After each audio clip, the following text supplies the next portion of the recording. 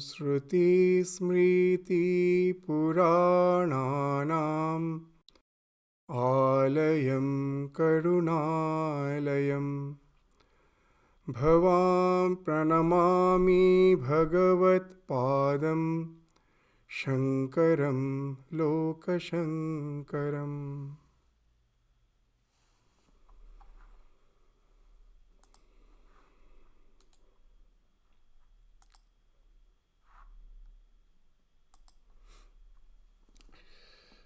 So, the last class we studied till the 9th verse of the Vivekachudamani. Today we will try to cover from the 10th till the 15th verse, which deals with the immediate cause of liberation.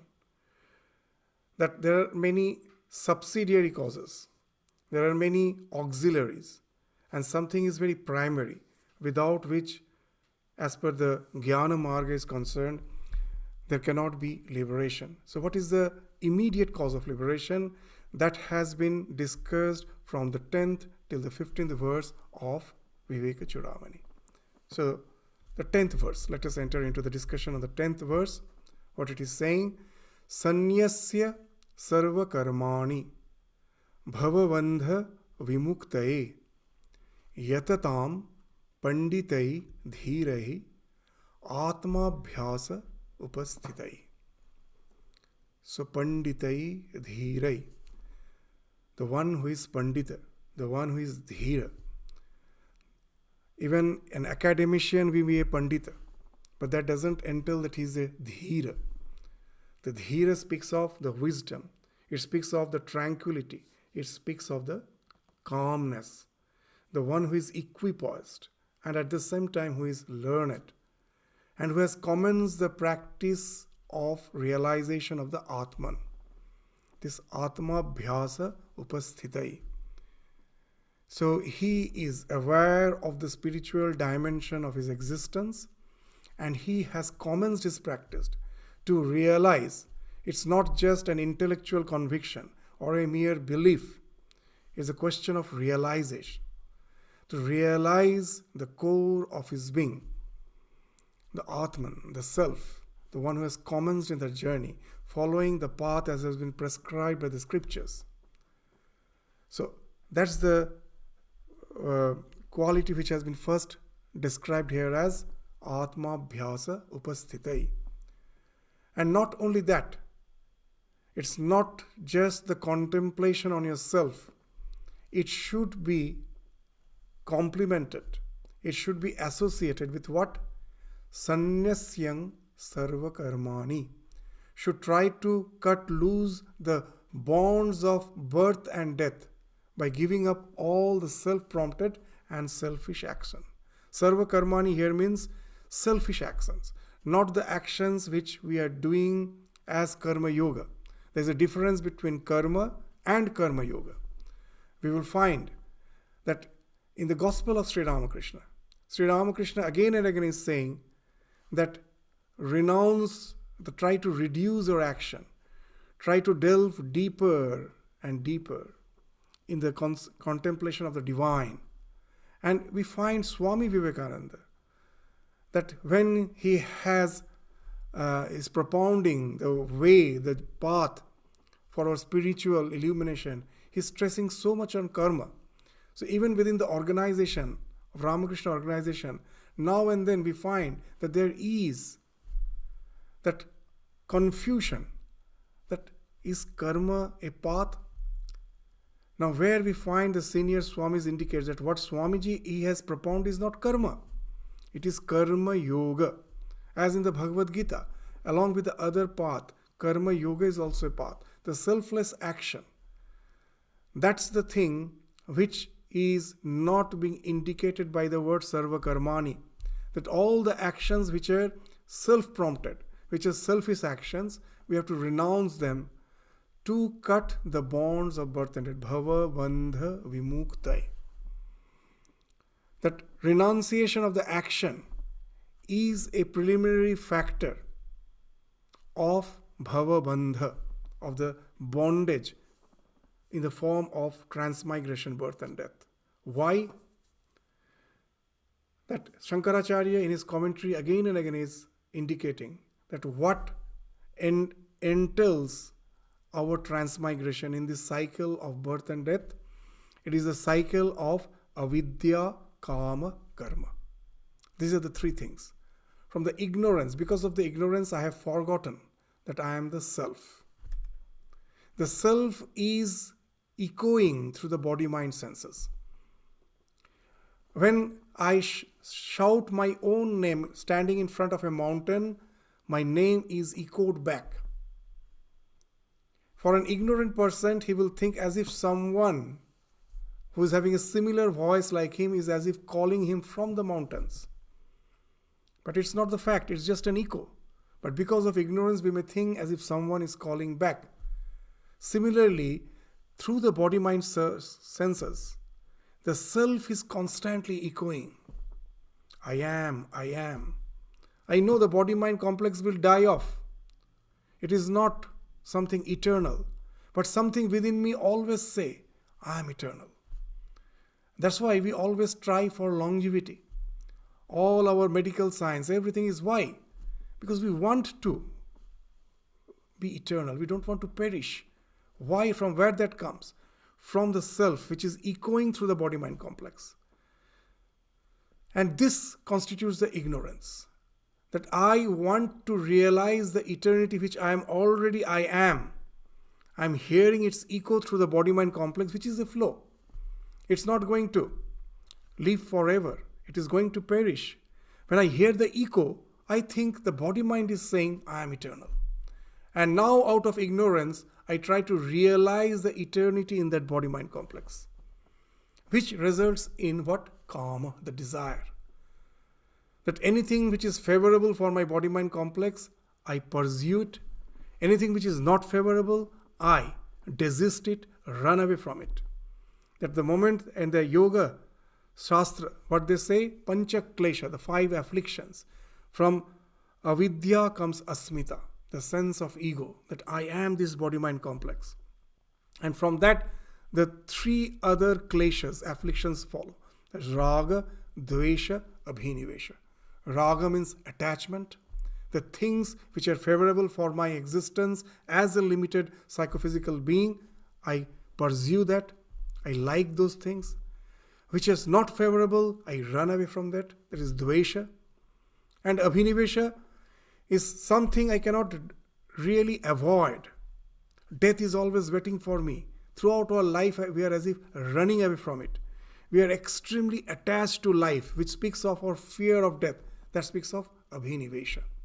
All our actions, at last, boils down because of these 3. Raga, dvesha, abhinivesha. Attachment means we want to survive. That is a growth way. There's a growth module, and there's a growth response. And dvesha and abhinivesha speaks of fight and flight response. Either I fight or I run away. Fight and flight response. Either I respond to the growth or fight and flight. And all the desires are linked to this. This ignorance has resulted to this karma, and karma has resulted to the karma, from where the actions come. Even in a petri dish, in a small microbe, you will find that avidya, kama, karma is working. How? The ignorance that I am this microbe body results in the desire for existence eternally in that body. Now, if you give some nutrient, you will find through the microscope it is drawn towards it.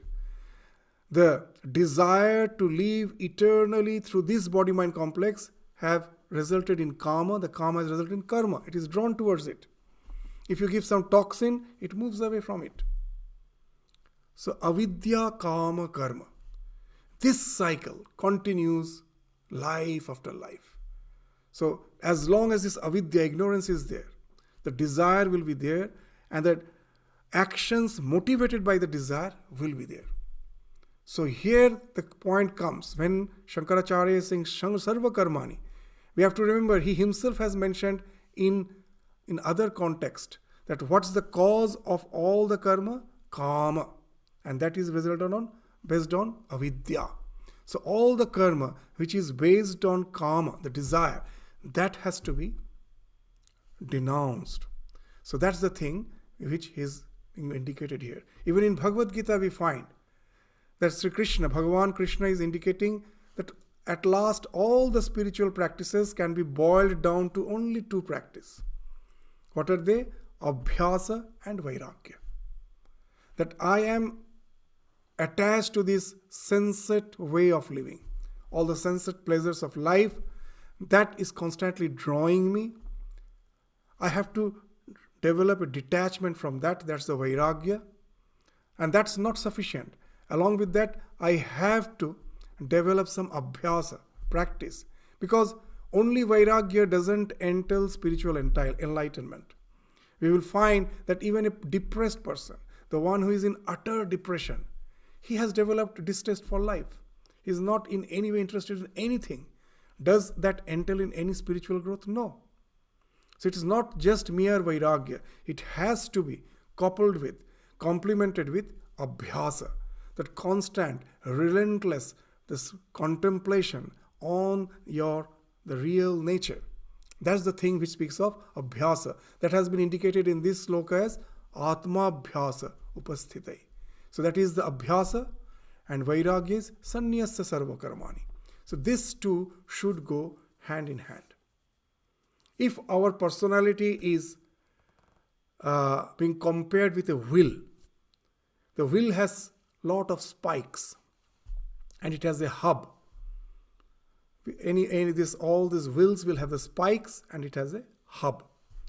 If our personality is compared with a will, the hub is the ego and spikes are the innumerable desires, the basis of which is, of course, this avidya, asmita, raga, dvesha, abhinivesha. Based on that, there are so many desires. In our life, what the spiritual practice is, that to get rid of the desire is just like to get rid of the spikes. You can get rid of the spokes, all the spikes, one by one. But if you just get rid of one of the spikes, does the will fall off? No. The other spikes are there to still maintain its structure, still maintain its integrity. So there are innumerable desires. In our life, when some of the desires I find has turned out to be an obsession, I came to enjoy this world and the world is now sucking me out. As Swamiji used to say, that like a bee, we came to sip the honey and then we find that our wing has got stuck in the honey. And now I want to get rid of this obsession. So I, with full awareness, try to practice renunciation. And most probably I succeed. But does that entail in real spiritual liberation? No. Because there are innumerable desires. Even if you get rid of one, some are vyakta, some are manifested, some are not manifested. There are so many desires which are not manifested. If it gets favorable circumstances, it will manifest. And again you will find that you have got rid of one obsession, again you are being bound by some other obsession. So what's the way out? I cannot get rid of all these desires one by one. There are innumerable. So what's the way out? So even you will find when we are doing some relief work, there are two types of relief. One is short term and another is the long term. What is the short term relief? When there is a flood, I immediately go and provide food to the people and some shelter. They need that shelter, they need that food. That's the immediate. What's the long term? That's the distress relief. That the place the place which is prone to flood. What will we do? That every year the flood comes. Shall we wait for the flood to come and then we go for that short-term relief? That won't help in the long run, because every year they are going to have the same suffering. So there should be some long-term measures. So you'll find that what the long-term measure is, that in such places where it is flood-prone, they will have houses built on pillars. The ground floor, there is no as such rooms. You have to climb the stairs. In the Indian villages, they still use the hand pump. Now hand pump, if it gets submerged, you won't get water. There is water everywhere, but there is no drinking water. It's all polluted water. So from Ramakrishna Mission, we go for relief. What we do, we build those hand pumps on a high pedestal. You have to climb the stairs and then go there. Why? That even if the flood is there, still fresh water is available. So all this speaks of long-term measure. So in spiritual life also, these two, short-term and the long-term measures, has to be taken into account. This vairagya is short-term measure. The desire which is disturbing me, which is not allowing me to really have some serious, incessant spiritual practice, that constant meditation on myself. The desires are coming and disturbing me again and again. How can I do that? So of course, the vyakta vasana, all the manifested desires, which are already manifested, which I have unmanifested, I cannot take care of them immediately. But those who are manifested, I have to practice vairagya. And that way I'm trying to get rid of those few spikes which are really disturbing me. But that won't entail in liberation, because other spikes are there to keep this limited individuality intact. So what I have to do? Now all the spikes are connected to the hub. What is the hub of the will? That is the ego, the asmita. That all the desires, all the likings, dislikings have developed because of that limited sense of individuality. They are all connected to that. I have to get rid of the hub. If I get rid of the hub, all the spikes will collapse once for all, one at a time. So vairagya speaks of taking care of the vyakta vasana. All the desires which have already manifested, is disturbing me. I'm getting obsessed by them. It is not allowing me to calm down. That the word that dhira speaks of, that calming down, it's not allowing me to be the dhira. I am restless. So it helps me to attain that state of equanimity. But at the same time, abhyasa has to go on. That this idea that I am the limited individuality, that has to be constantly hammered by the opposite idea. No, I am the self. I am the Atman. I am already full. I am the perfect. It is because of my association with the body-mind that ignorance has developed, that I am this body-mind complex. And I am trying to realize my eternity, my sense of fulfillment through the body-mind complex, which is never possible, impossible. It will never happen. I will go life after life. The entire biological evolution happens because of that endeavor, which is the result of ignorance.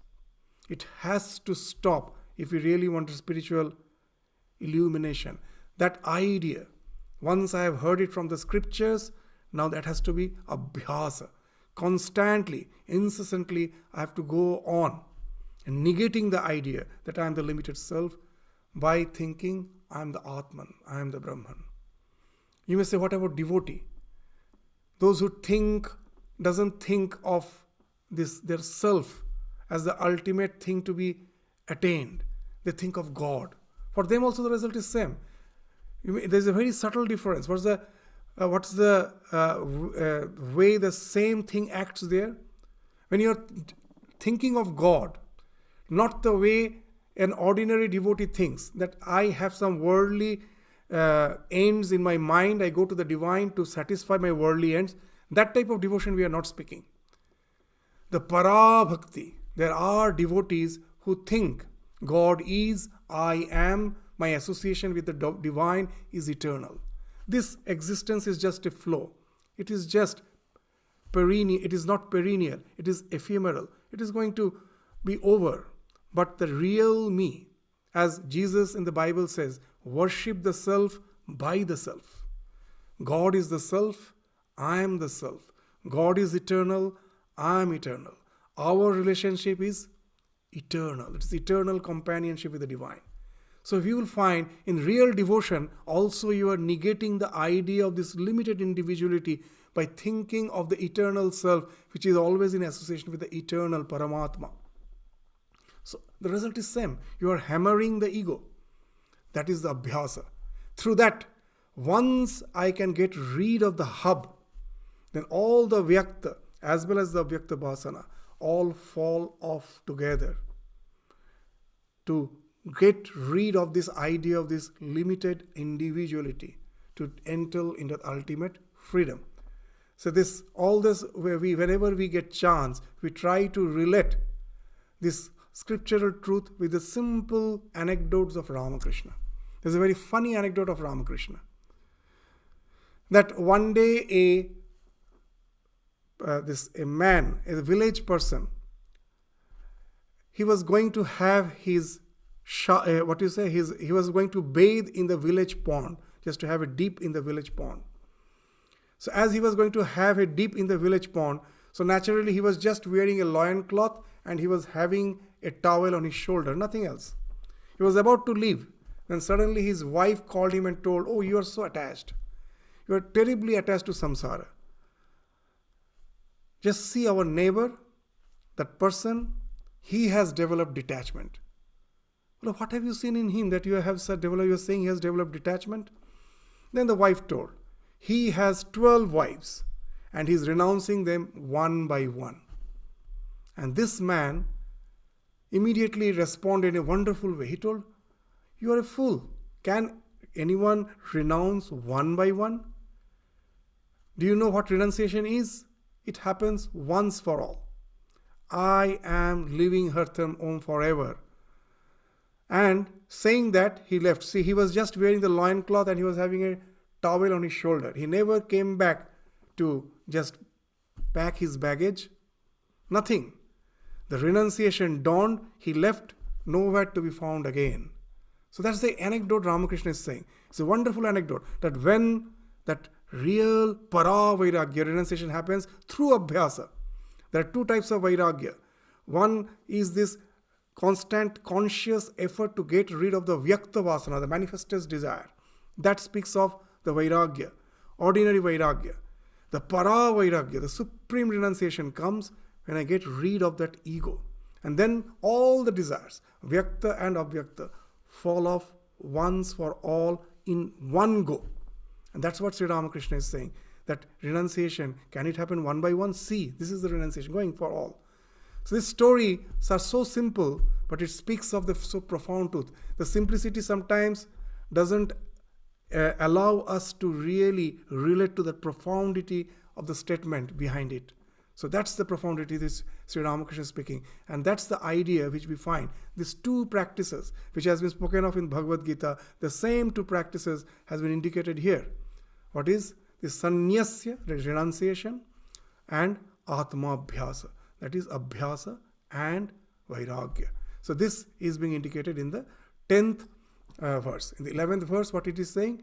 Chittasya, see that karma, here now you will find that all the slokas, you have to link one after the other. If you just read one sloka, in excluding other slokas, there is always chance of being misled. So here Shankaracharya, Bhagavad Pada Shankaracharya has mentioned sarva karmani. So now we may say, oh, now your interpreting is, oh, all the karmas have to be left out. See, the very next sloka is what he's saying. The very next sloka is saying, Chittasya shuddha karma. Karma do have a role to play. For the chitta shuddhi, karma has to be there. Chittasya shuddha karma. Natu vastu upalabdhaye. That karma do have a role to play in our spiritual journey. How? By chitta shuddhi. But the ultimate realization has to happen through that vastu upalabdhi. These words are very important. A little you miss, you just totally miss out the entire idea behind it. See, to just have to abhyasa is not upalabdhi. It is not abhyasa. It is what is vastu upalabdhi, when you go to the realization. For the realization, karma is not the immediate factor. Vastu siddhi vicharena. That is vichara. Vichara is the immediate cause, he is saying, not the karma. Na kinchit karma kotivi. If you go on doing mechanical work for millions of years, that's what I say, ages, know it for certain, karma kotivi. You may get tens of millions of acts, you may go on doing meaningless acts. It's not in any way going to give you liberation. It comes from vastu vichara, from discrimination, vichara. This vich dhatu from vichara. What it speaks? Atma, anatma, vichara. Now very interesting that immediately from the literal translation, karma results in chitta shuddhi, but it doesn't give in realization. Only vichara gives you the realization. And many immediately will be interpreting in what way? That first, when you are extremely attached, through karma, nishkama karma, attain to certain extent this chitta shuddhi. And once you have attained this, cleansed your mind, now you have to sit down and do vichara, no more karma.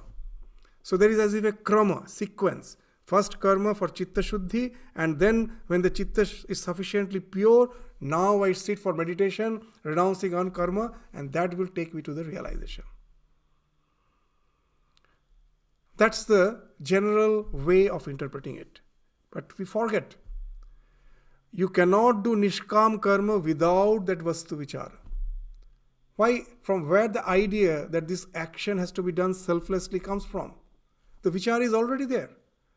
That when I am doing nishkama karma, I am already having that idea that I am the self, this body-mind complex, as in the Bhagavad Gita it has been mentioned, that it is prakrite kriyamanani.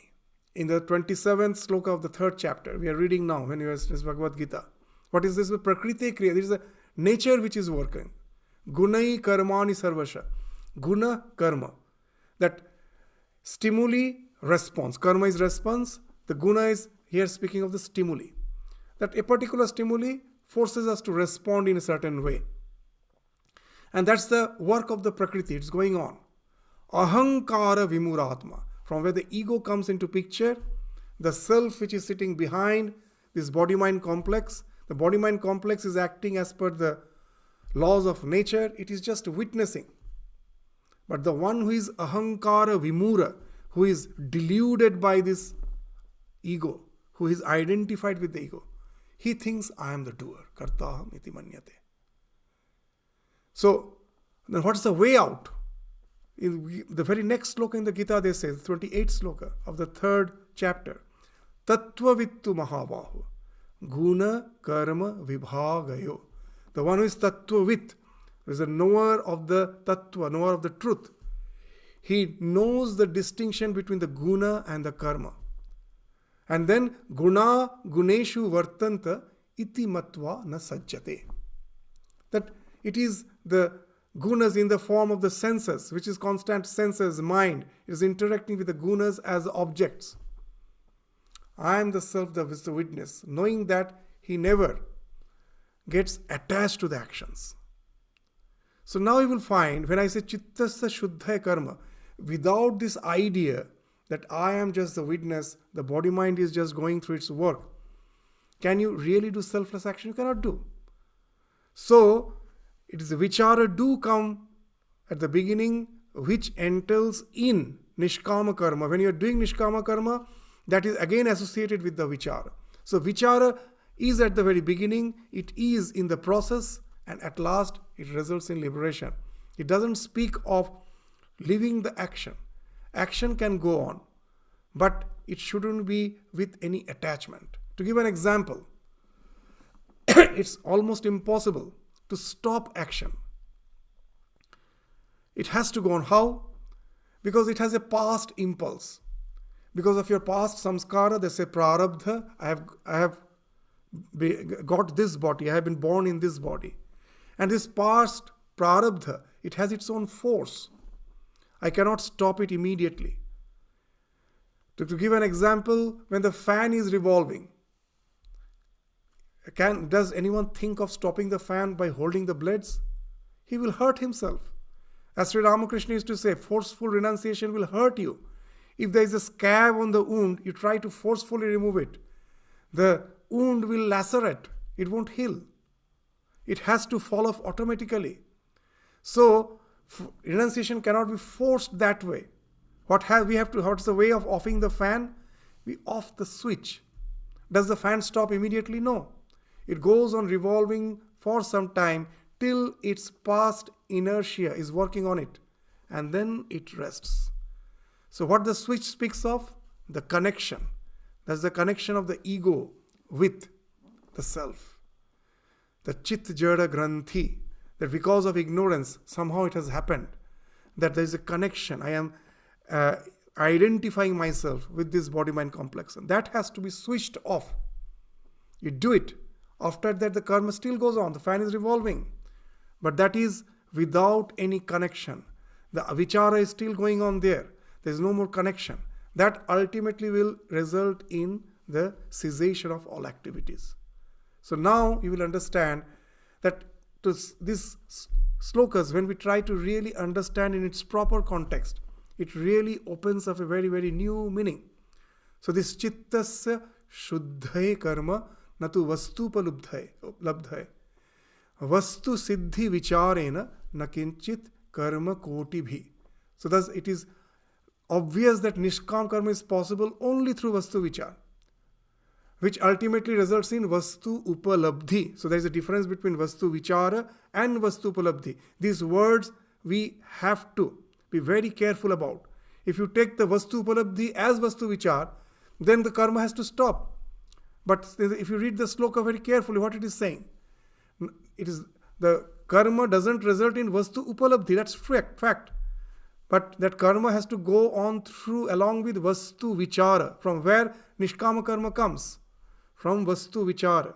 Vastu vichara results in nishkama karma, and when that nishkama karma is going on, vastu vichara is still associated with it. And then it results in vastu upalabdhi. So the sequence is actually what? First comes vastu vichara, which is results in nishkama karma, which speaks of vairagya, because I have not have any desires. It is nishkama karma. And that is associated with vastu vichara. This vastu vichara speaks of abhyasa. So you will find this vairagya and abhyasa are associated. There is no question of first renouncing and then sitting down for meditation. No, both are going together, and that results in vastu upalabdhi. It takes you to the realization. When the mind has calmed down, all the desires have fallen off because of the cessation of ego, that immediately takes you to a realization, which is not a mere intellectual conviction. As Swami Vivekananda gives that example, that many of us get deluded by the idea that intellectual conviction itself is spiritual realization. And he gives a very nice allegory that intellectual conviction doesn't help us in crisis. He speaks of a stag, a very strong, muscular male deer, the stag. One day it was looking at its own reflection in the reservoir, in some reservoir, clear water, and seeing its muscular limb, it was very proud of itself. It was bragging, see how strong I am. A fawn, a young deer was just beside that male stag, and it was just bragging to that fawn, see how muscular, strong I am. And then suddenly they heard the barking of a dog. They haven't even seen, just heard the barking. And immediately this stag started running, frantically running. It was exhausted after running a long distance. It was exhausted. It was gasping for breath. And the fawn also followed it. Now the fawn was surprised. He asked, just now you were so confident of your own strength. What happened to your confidence? And this stag replies, I don't know what happens to my confidence when I hear the barking of the dog. So that's what that allegory Swami is saying, that we, after reading the scriptures, that I am the Atman, I am not attached to this body-mind complex. This body-mind complex may fall off. I am eternal. Sometimes I feel, I realized. And then we face the real challenges of life. We find we have forgotten. Why? Because it is just a mere belief, a mere intellectual consent. It hasn't taken us to that realization, which is possible only when that we go beyond the ego. It speaks of a type of mystic realization when the ego falls off all at once, taking us to that realization. As Sri Ramakrishna used to say, all the spiritual realization is like a hole in the wall of ego. In a wall, I don't know what is behind the wall, I chisel to make a hole, and then I peep through the hole to see infinite expanse. So this abhyas and vairagya is the process of chiseling in the wall of ego to peep into that infinitude of our real existence. And that's till we have really chiseled the hole in the wall of ego. Know it for certain, it's mere belief. As long as we are chiseling, it's all these outlines, speaks of our imagination, of our belief It has not enabled us to really peep through that hole to the eternity. So to peep through the hole to the eternity speaks of Vastu Upalabdhi. Before that, it is Vichara still going on. So just see how wonderful these slokas are. This just few lines, but layers of understanding is there behind them. That's why all these slokas, lot of manana has to go in it. It's not just Sravana. You have to really go on cogitating upon it so that all the cobwebs of your mind falls off to give a very clear picture of what it is speaking. In Belur Math, when Swami Vivekananda was instructing the novices, was taking class for the novices in the Upanishads, some other senior monks told, what's the utility of studying all this? As if only meditation is the thing which is required. Swamiji overheard it. And then, just as to content that type of idea, what he did, he immediately asked these young novices, well, what is the utility of studying scriptures? So always silent. Then they didn't know what to answer. And then Swamiji himself replied, it just clears the cobwebs of our mind. And then the idea becomes clear. And once the idea is clear, the most of your work is done. Then once your idea is clear, you get the real motivation and the real path to proceed. So the majority work is done in the form of removing the cobwebs of the mind, cleansing the mind. So we have to do proper manana to understand the real purport of the slokas. So let's go to the next sloka, the 12th. What is saying? Samyak vicharata siddha rajju tattvavadharana bhrantodita mahasarpa bhaya dukkha vinashini. So now Shankaracharya, Bhagavad Pada Shankaracharya, is resorting to that very, very this oft quoted example, allegory. What is that? The rope and the snake allegory. That when I am passing through some forest in the twilight hours, and on my paths, most probably just a rope is lying. But in the twilight hours, because of the lack of sufficient light, I see it as a snake. The snake is not there. It's just a rope lying there. The rope appears as snake. And the moment it appears as snake, all our misery, bhaya, just starts from the point we get deluded. It is actually rope. The moment we get deluded as snake, then all the bhaya comes into picture. So now, will any action help us in getting rid of that bhaya? No. It's only someone has to bring the light, focus on it, and when I see the delusion is gone, the delusion has fallen, the real knowledge, it is the knowledge which can only eradicate the delusion. The real knowledge eradicates the delusion.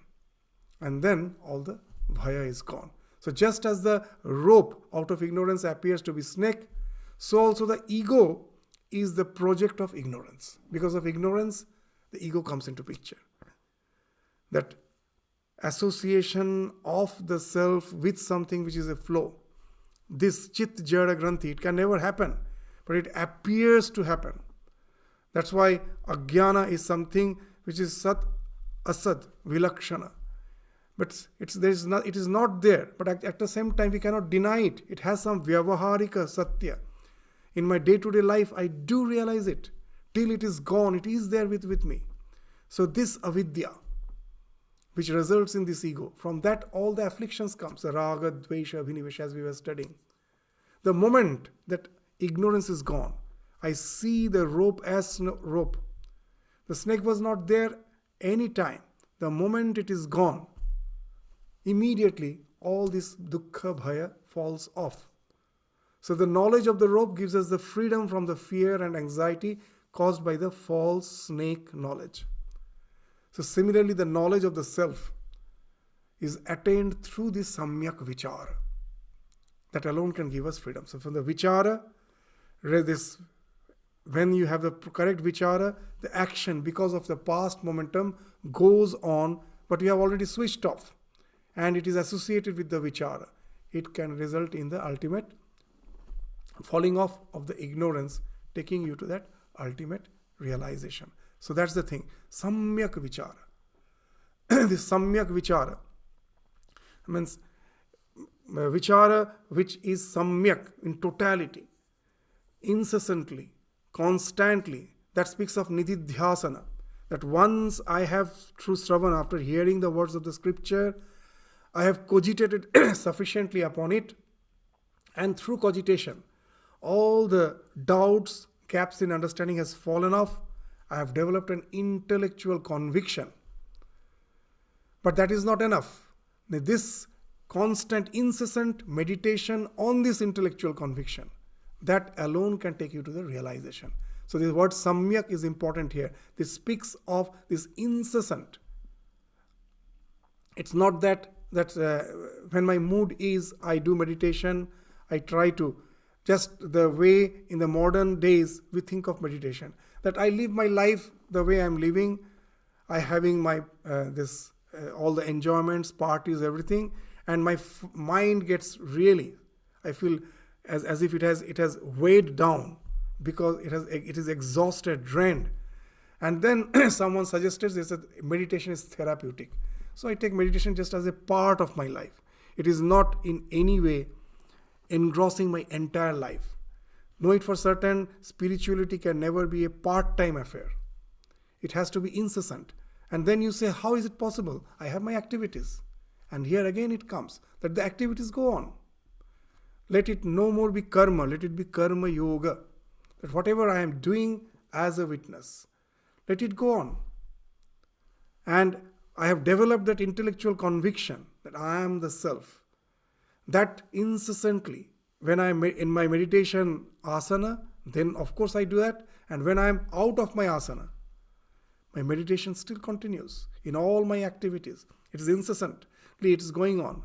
This contemplation in the world of action, that speaks of real spirituality, where spirituality is no more just a part-time affair. You have not divided the secular and spiritual in watertight compartments.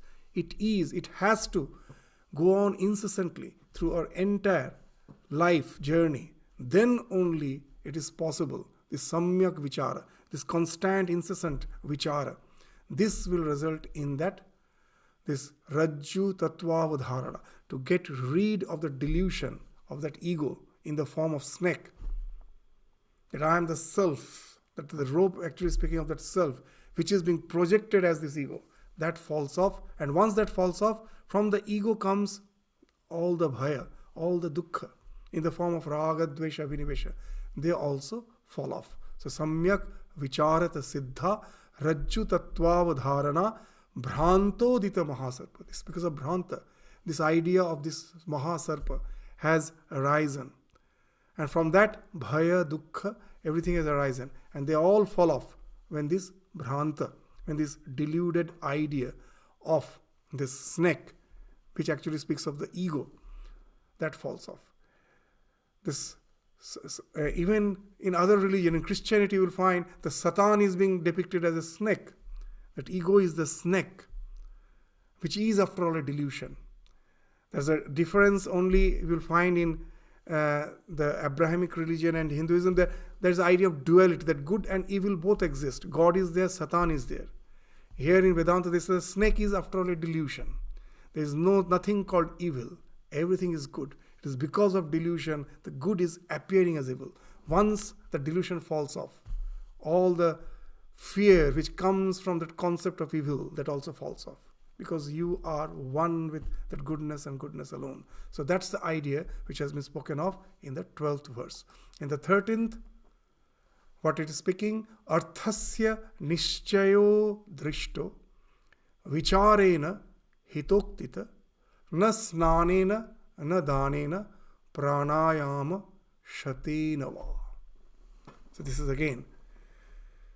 So there are so many practices, so many rituals that you will find that in some traditions, snana In Bengali, there is a very common proverb. They say, Sadhu more khe, Vaishnav more ne. Means the Vaishnava is too much fastidious about this external cleanliness. Will be taking 3-4 times bath. At last may just catch pneumonia, we get infected pneumonia, that may be the cause of his death. And sadhu will be attending these bhandaras. So many food has been offered to this god, and then they go on feeding, and that again, that can result in your ill health, death, everything.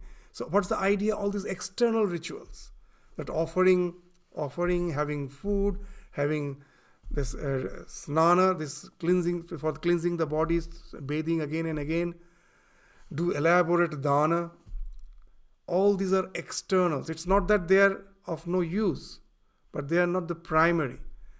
The primary factor, again, Shankaracharya is saying, is arthasya nishchaya. The conviction of the truth. Nishchaya, that speaks of conviction. That conviction comes only from realization. Without realization, there cannot be any conviction. You have read about the existence of ocean in geography book as a small child, and you are yet to see the ocean. Someone can come and just convince you there is nothing called ocean. It is all bluff. They can. But once you have seen the ocean, however one may lecture you that there is no ocean, you even won't reply. You will just say he's a mad person. Because now you have developed the conviction of sin. The one who has seen the ocean, there is no question of any doubt. As long as it is just a mere intellectual knowledge, it can be, it may not be. Still in this world there are flat earth society, even in America. And even among them, we find that the numbers are dwindling. Why? Because now, in the olden days, there was no way. Now our satellites from the sky can take the picture of the earth, and you can see the globe. So that's flat earth society. How this idea you can get rid of? When you have some pramana, when you have some perceptual knowledge, when you have seen something, you have realized something, then only the concepts. Otherwise, with my naked eyes, when I see the flat surface of the earth, someone can come and say that the idea that the earth is round, is a globe, is false. I may also believe it. But when from the space you take the photo of it, from the spacecraft, and you see the real globe, now from where, how will you explain? You cannot explain. So the conviction speaks of this nishchayata, this conviction speaks of realization. So when you have realized the truth, arthasya nishchaya, drishto, that's the word very important. Drishti, I have seen it. It's not a mere intellectual conviction. But how that has happened? Vicharena, through vichara. Gradually vichara, hitoktita, by the realized soul. It speaks of tradition. The one who has already realized, he has spoken of the truth which is not visible now. And I go on doing my practice over it. I hear it, sravana, manana, and then it's leading to nididhyasana. That will result in that drishto. I see the truth. By proceeding through the process of reasoning, then only you can get rid of this bondage. It can lead to the mukti. Na snanena, na danena, pranayama, shatenava. So as in a song of Mirabai, there is a nice song, the couplet. What's the line? That sadhana karna chahi hai manava, bhajana karna chahi, prem lagana chahi re manava, prita karna chahi. And then the real thing is this sadhana, this consistent spiritual practice. Other things are of no use. In one line, that the same idea, snana, he is saying that neet nahan se hari mile to jala jantu hai. If by taking bath, if just by cleansing your body with water, if you can attain spirituality, then the fish would have been the realized soul. Neet nahan se hari mile to jala jantu hai. Fal mul kha ke hari mile to vadur. The bat, The bat always is eating fruit, pure vegetarian. It is supposed to be a realized soul. So those are the secondary factors. The real factor is this, the vastu vichara, which leads you to that ultimate realization. Without that, all these rituals and everything, they have some role to play. What's the role they play? They keep you integrated. All these do's and don'ts. See, our mind cannot stand in one place. If you leave it alone, natural tendency is to go down. Just like water, it flows down. It will go to all the sunset pursuits. I cannot keep it in one place. Either I have to pump it up, or by nature it goes down. All the spiritual practices do help us in the form of do's, don'ts, rituals, in pumping up the mind. It helps us to maintain an integrity. As the mind cannot stay free, if you keep it free, it will go towards the senses. So you keep it bound through some regimentation of practices. It keeps you at certain level. It maintains your integrity. But that's not all. It has to take you to the realization. So all the practices are like the fence. It helps us to keep me integrated, keep me safe from the distractions. Just like the way a small sapling needs a fence so that all the grazing animal may not feed on it. But once the plant has grown, is there any need of the fence? No, that's no more required. The fence can fall off now. As Swami Vivekananda used to say, that it is good to be born in a church, but it is horrible to die there. By church, he doesn't mean a particular religion. By church, he means any conventional religion. That all the conventional religions is good to be born there. In the initial stages, they do help us. The dharayat iti dharma, to integrate us, to hold on to something, they do help. But they're just like the fence, they have to fall off. If we have grown, then the fence is no more required. It has to fall off. And if the fence is still required, it's the proof I haven't grown. So the growth entails the falling off of the scriptures. So they are all secondary details. The real, the ultimate, the direct cause of liberation is this vichara. Arthasya nischaya, which happens through drishti. And which happens, the drishti happens through artha vichara, and that results in the nischaya, the conviction about the reality of the self. That alone can lead us to the liberation. And this all happens through the hitoktita, the one who is real beneficial, the teacher who has realized, who out of infinite compassion has spoken the truth to me. Hearing that, the vichara has entailed, the vichara has resulted into the realization. There is no other means by which you can go to that liberation. So what is the then primary factor? In the 14th verse he says, adhikarinam ashaste phala siddhi visheshata upaya deshakaladya santyasmin sahakarina. So success depends essentially on a qualified aspirant. The aspirant who has already developed that vichara, the yearning to realize the self. Other things, time, place and other means, this desha kaladya, they are auxiliaries. So when they say, so again there is a chance of misunderstanding. When they say auxiliaries, we may think it is not required. No, it is required. So we will understand this sloka very well with the help of an allegory of Sri Ramakrishna. Again, these allegories are wonderful. The simple words of Ramakrishna can help us to understand the abstruse truth behind these slokas. What's the allegory of Ramakrishna? Very nice. That there were two farmers. One farmer is a traditional farmer. For generations they are farmers. And his forefathers have told him, Haja shukho manbena. Don't hear about this dry weather. That here we hear that El Nino and La Nina. That now the weather forecast says there is El Nino. It is going to be dry. So what's if El Nino has ensued, what's the result in plowing the land? There's not going to be any rain. It is going to be dry. But the traditional farmer, whose forefathers have told him, never hear to this forecast. Every year, in proper time, do plow the land. And he plows the land. All says he's a simpleton. He's a fool. The other intelligent farmer, he has just gone through all this forecast, and he thinks, what's the use of plowing? He doesn't plow. and now the forecast proves to be false. There is a heavy downpour. Who will benefit?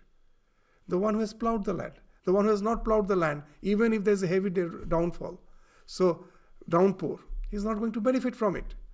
So the idea is, there are certain factors which are daiva, which is not in my hand. There are so many factors. When in an examination I have written my script, in my answer script very nicely, but the one who is the evaluator, he also comes to the picture to a certain extent. Sometimes there may be some blunder, some mistake. Sometimes my health may come that I am well prepared, and just on the day of exam I may fall sick. So these are the daivas which I cannot avoid. It may come. But if all the daiva factors are okay, but I am not prepared myself properly, will it help that my health is okay? I know the one who is going to examine my papers, he is a very level-headed person, everything I know. But I am not prepared. Is it going to help me? It's not going to help me. So the primary factor, of course, is that yearning to attain that self, the practice, that abhyasa, that vairagya. That speaks of the adhikari, the one who is a qualified aspirant. Now, time, place, other things are auxiliaries, but that doesn't mean they are not required. In spite of you will find that a person, most probably in proper time, resorted to the path of renunciation, and he gets favorable circumstances. For some other person also, that intense renunciation has come, but he is already entangled in the family. Now, it's not proper time for him. Though he is having that intense desire for intense spiritual practice, but now he is already entangled. So the time is not do become a factor. His yearning his circumstances is not going to favor his yearning. But the yearning is, of course, the primary factor. Without that, if the one who is not having any yearning, if that Ramakrishna used to say that sometimes that our devotees come in association with their relatives, they have no spiritual inclination. The same Dakshineshwar, that place which itself, that atmosphere is sublime, where Ramakrishna in the days of Ramakrishna is sitting in his room instructing his devotees. That place is vibrant with the spiritual vibration. Ganga is flowing by. All the external circumstances are favorable. The one devotee who is associated with his relative who has no spiritual inclination, after 5 minutes he goes on pinching the devotee. How long? How long we have to sit here? And when the devotee says, please wait, let me just be with him for some time, let me hear his words, that other person becomes so restless, he gets up and he says, okay, you just be here, I am just going and waiting for you in the boat. So he will go and sit there. So what it speaks of, that circumstances are all favorable, but that yearning has not developed. So will it help? No, it won't help. So the yearning is the primary factor. Yes, other factors are also necessary. If they are not favorable circumstances, you don't get, sometimes the yearning won't immediately help you. But know it for certain, once you have developed the yearning, the law of nature is such, if you really wish something, the entire nature will conspire to make your wish successful. There's another allegory of Sri Ramakrishna. That very nice, this thing, that a man, his son was extremely ill, sick. The son was almost in the death, he was just lying on the deathbed, he was about to die. And the father was intensely praying, oh God, please save my child. And then the God appears. And he says a very, very interesting solution. What's that? That when the Swati constellation, a particular constellation is on the ascendant, it is visible in the sky. It is called the Swati Nakshatra. When the Swati Nakshatra, the Swati constellation is on the sky, and then the rain falls.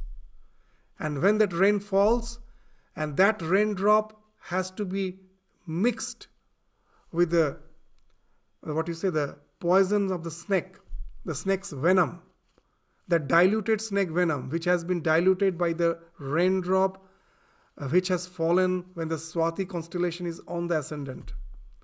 That you feed to that boy, he will be cured. Now, this story, why we are saying, just to say that why Sri Ramakrishna is relating this, your intense desire conspire, the nature will conspire to make your desire fulfilled. That's the plan of the universe. If you really have a desire, if it is, I have seen that a monk, an old monk used to practice just the saregama in harmonium. And one day we asked, this old age, now you are practicing saregama, this just the notes. When will you learn to play the music, the song? He told, next birth. So means what's the idea? That this time I am the yearning. He's joking, but the idea is this: I'm yearning. This yearning will enable me to born in such a circumstance where I will get everything favorable. So nature conspires. In that story, Sri Ramakrishna is saying that as when the man went to the forest and he was intensely praying to make all the circumstances favorable, and then the evening dawned, and he saw that the Swati constellation is on the sky. And now he was asking, let there be rain, let there be rain. And suddenly there were some clouds and it started raining. And then the other two factors, how it can happen, that the venom of the snake has to get diluted with that rainwater. Then suddenly he saw a venomous snake coming. And now he was just thinking that how will I get the poison of it to be diluted by?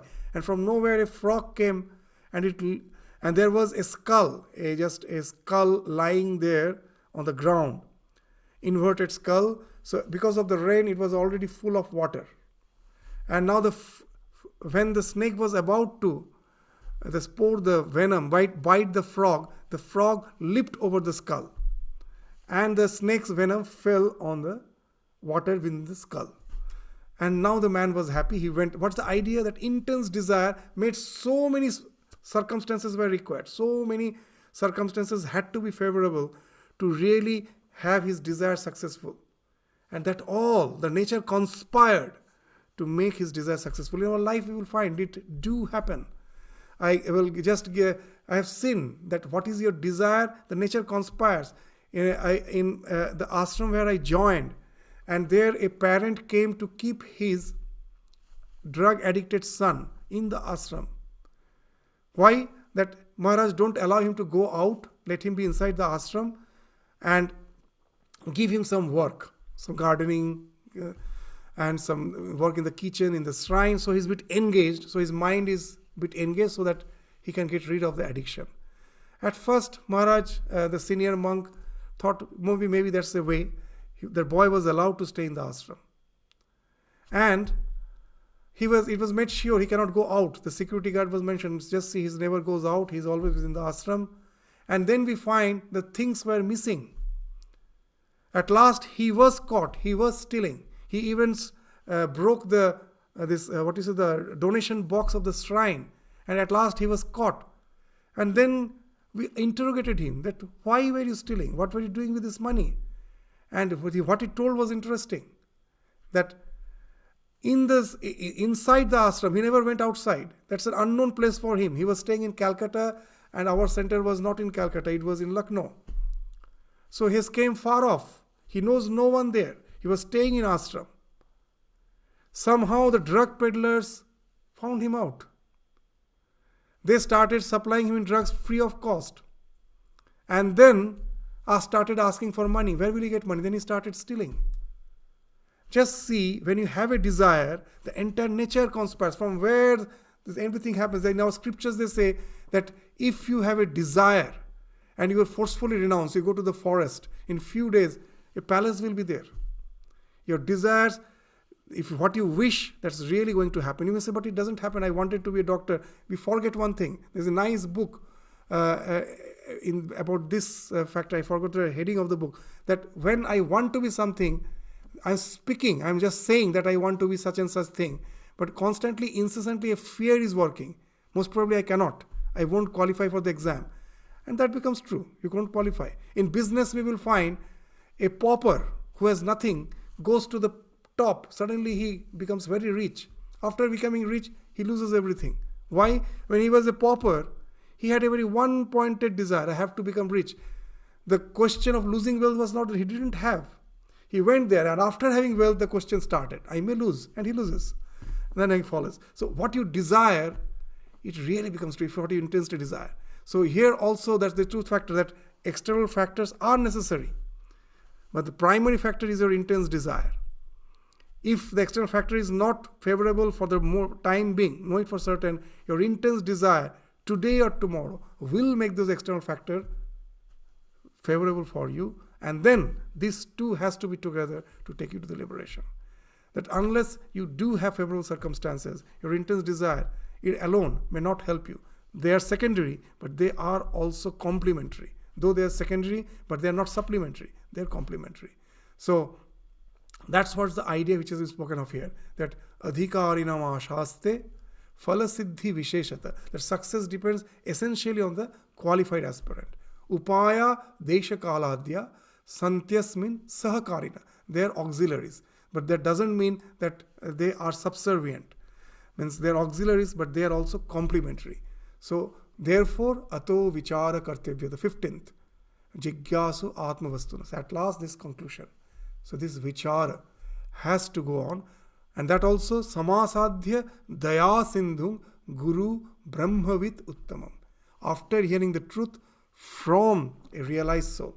Otherwise it will be like a blind leading the blind. Andhenaiva niyamana yathandha. So who is the daya sindhu? The one who has realized the truth. But after realizing, he has came back. Again, just with the story of Sri Ramakrishna, we will end today's discussion. The Sri Ramakrishna spoke of 3 friends. They were going by the road and suddenly they saw a huge wall. Now they were curious to know what's there beyond the wall. So they managed to get a ladder. With a ladder, they got a ladder and they kept the ladder on the wall. One of them climbed on the top. The other 2 were waiting below to just hear what's there.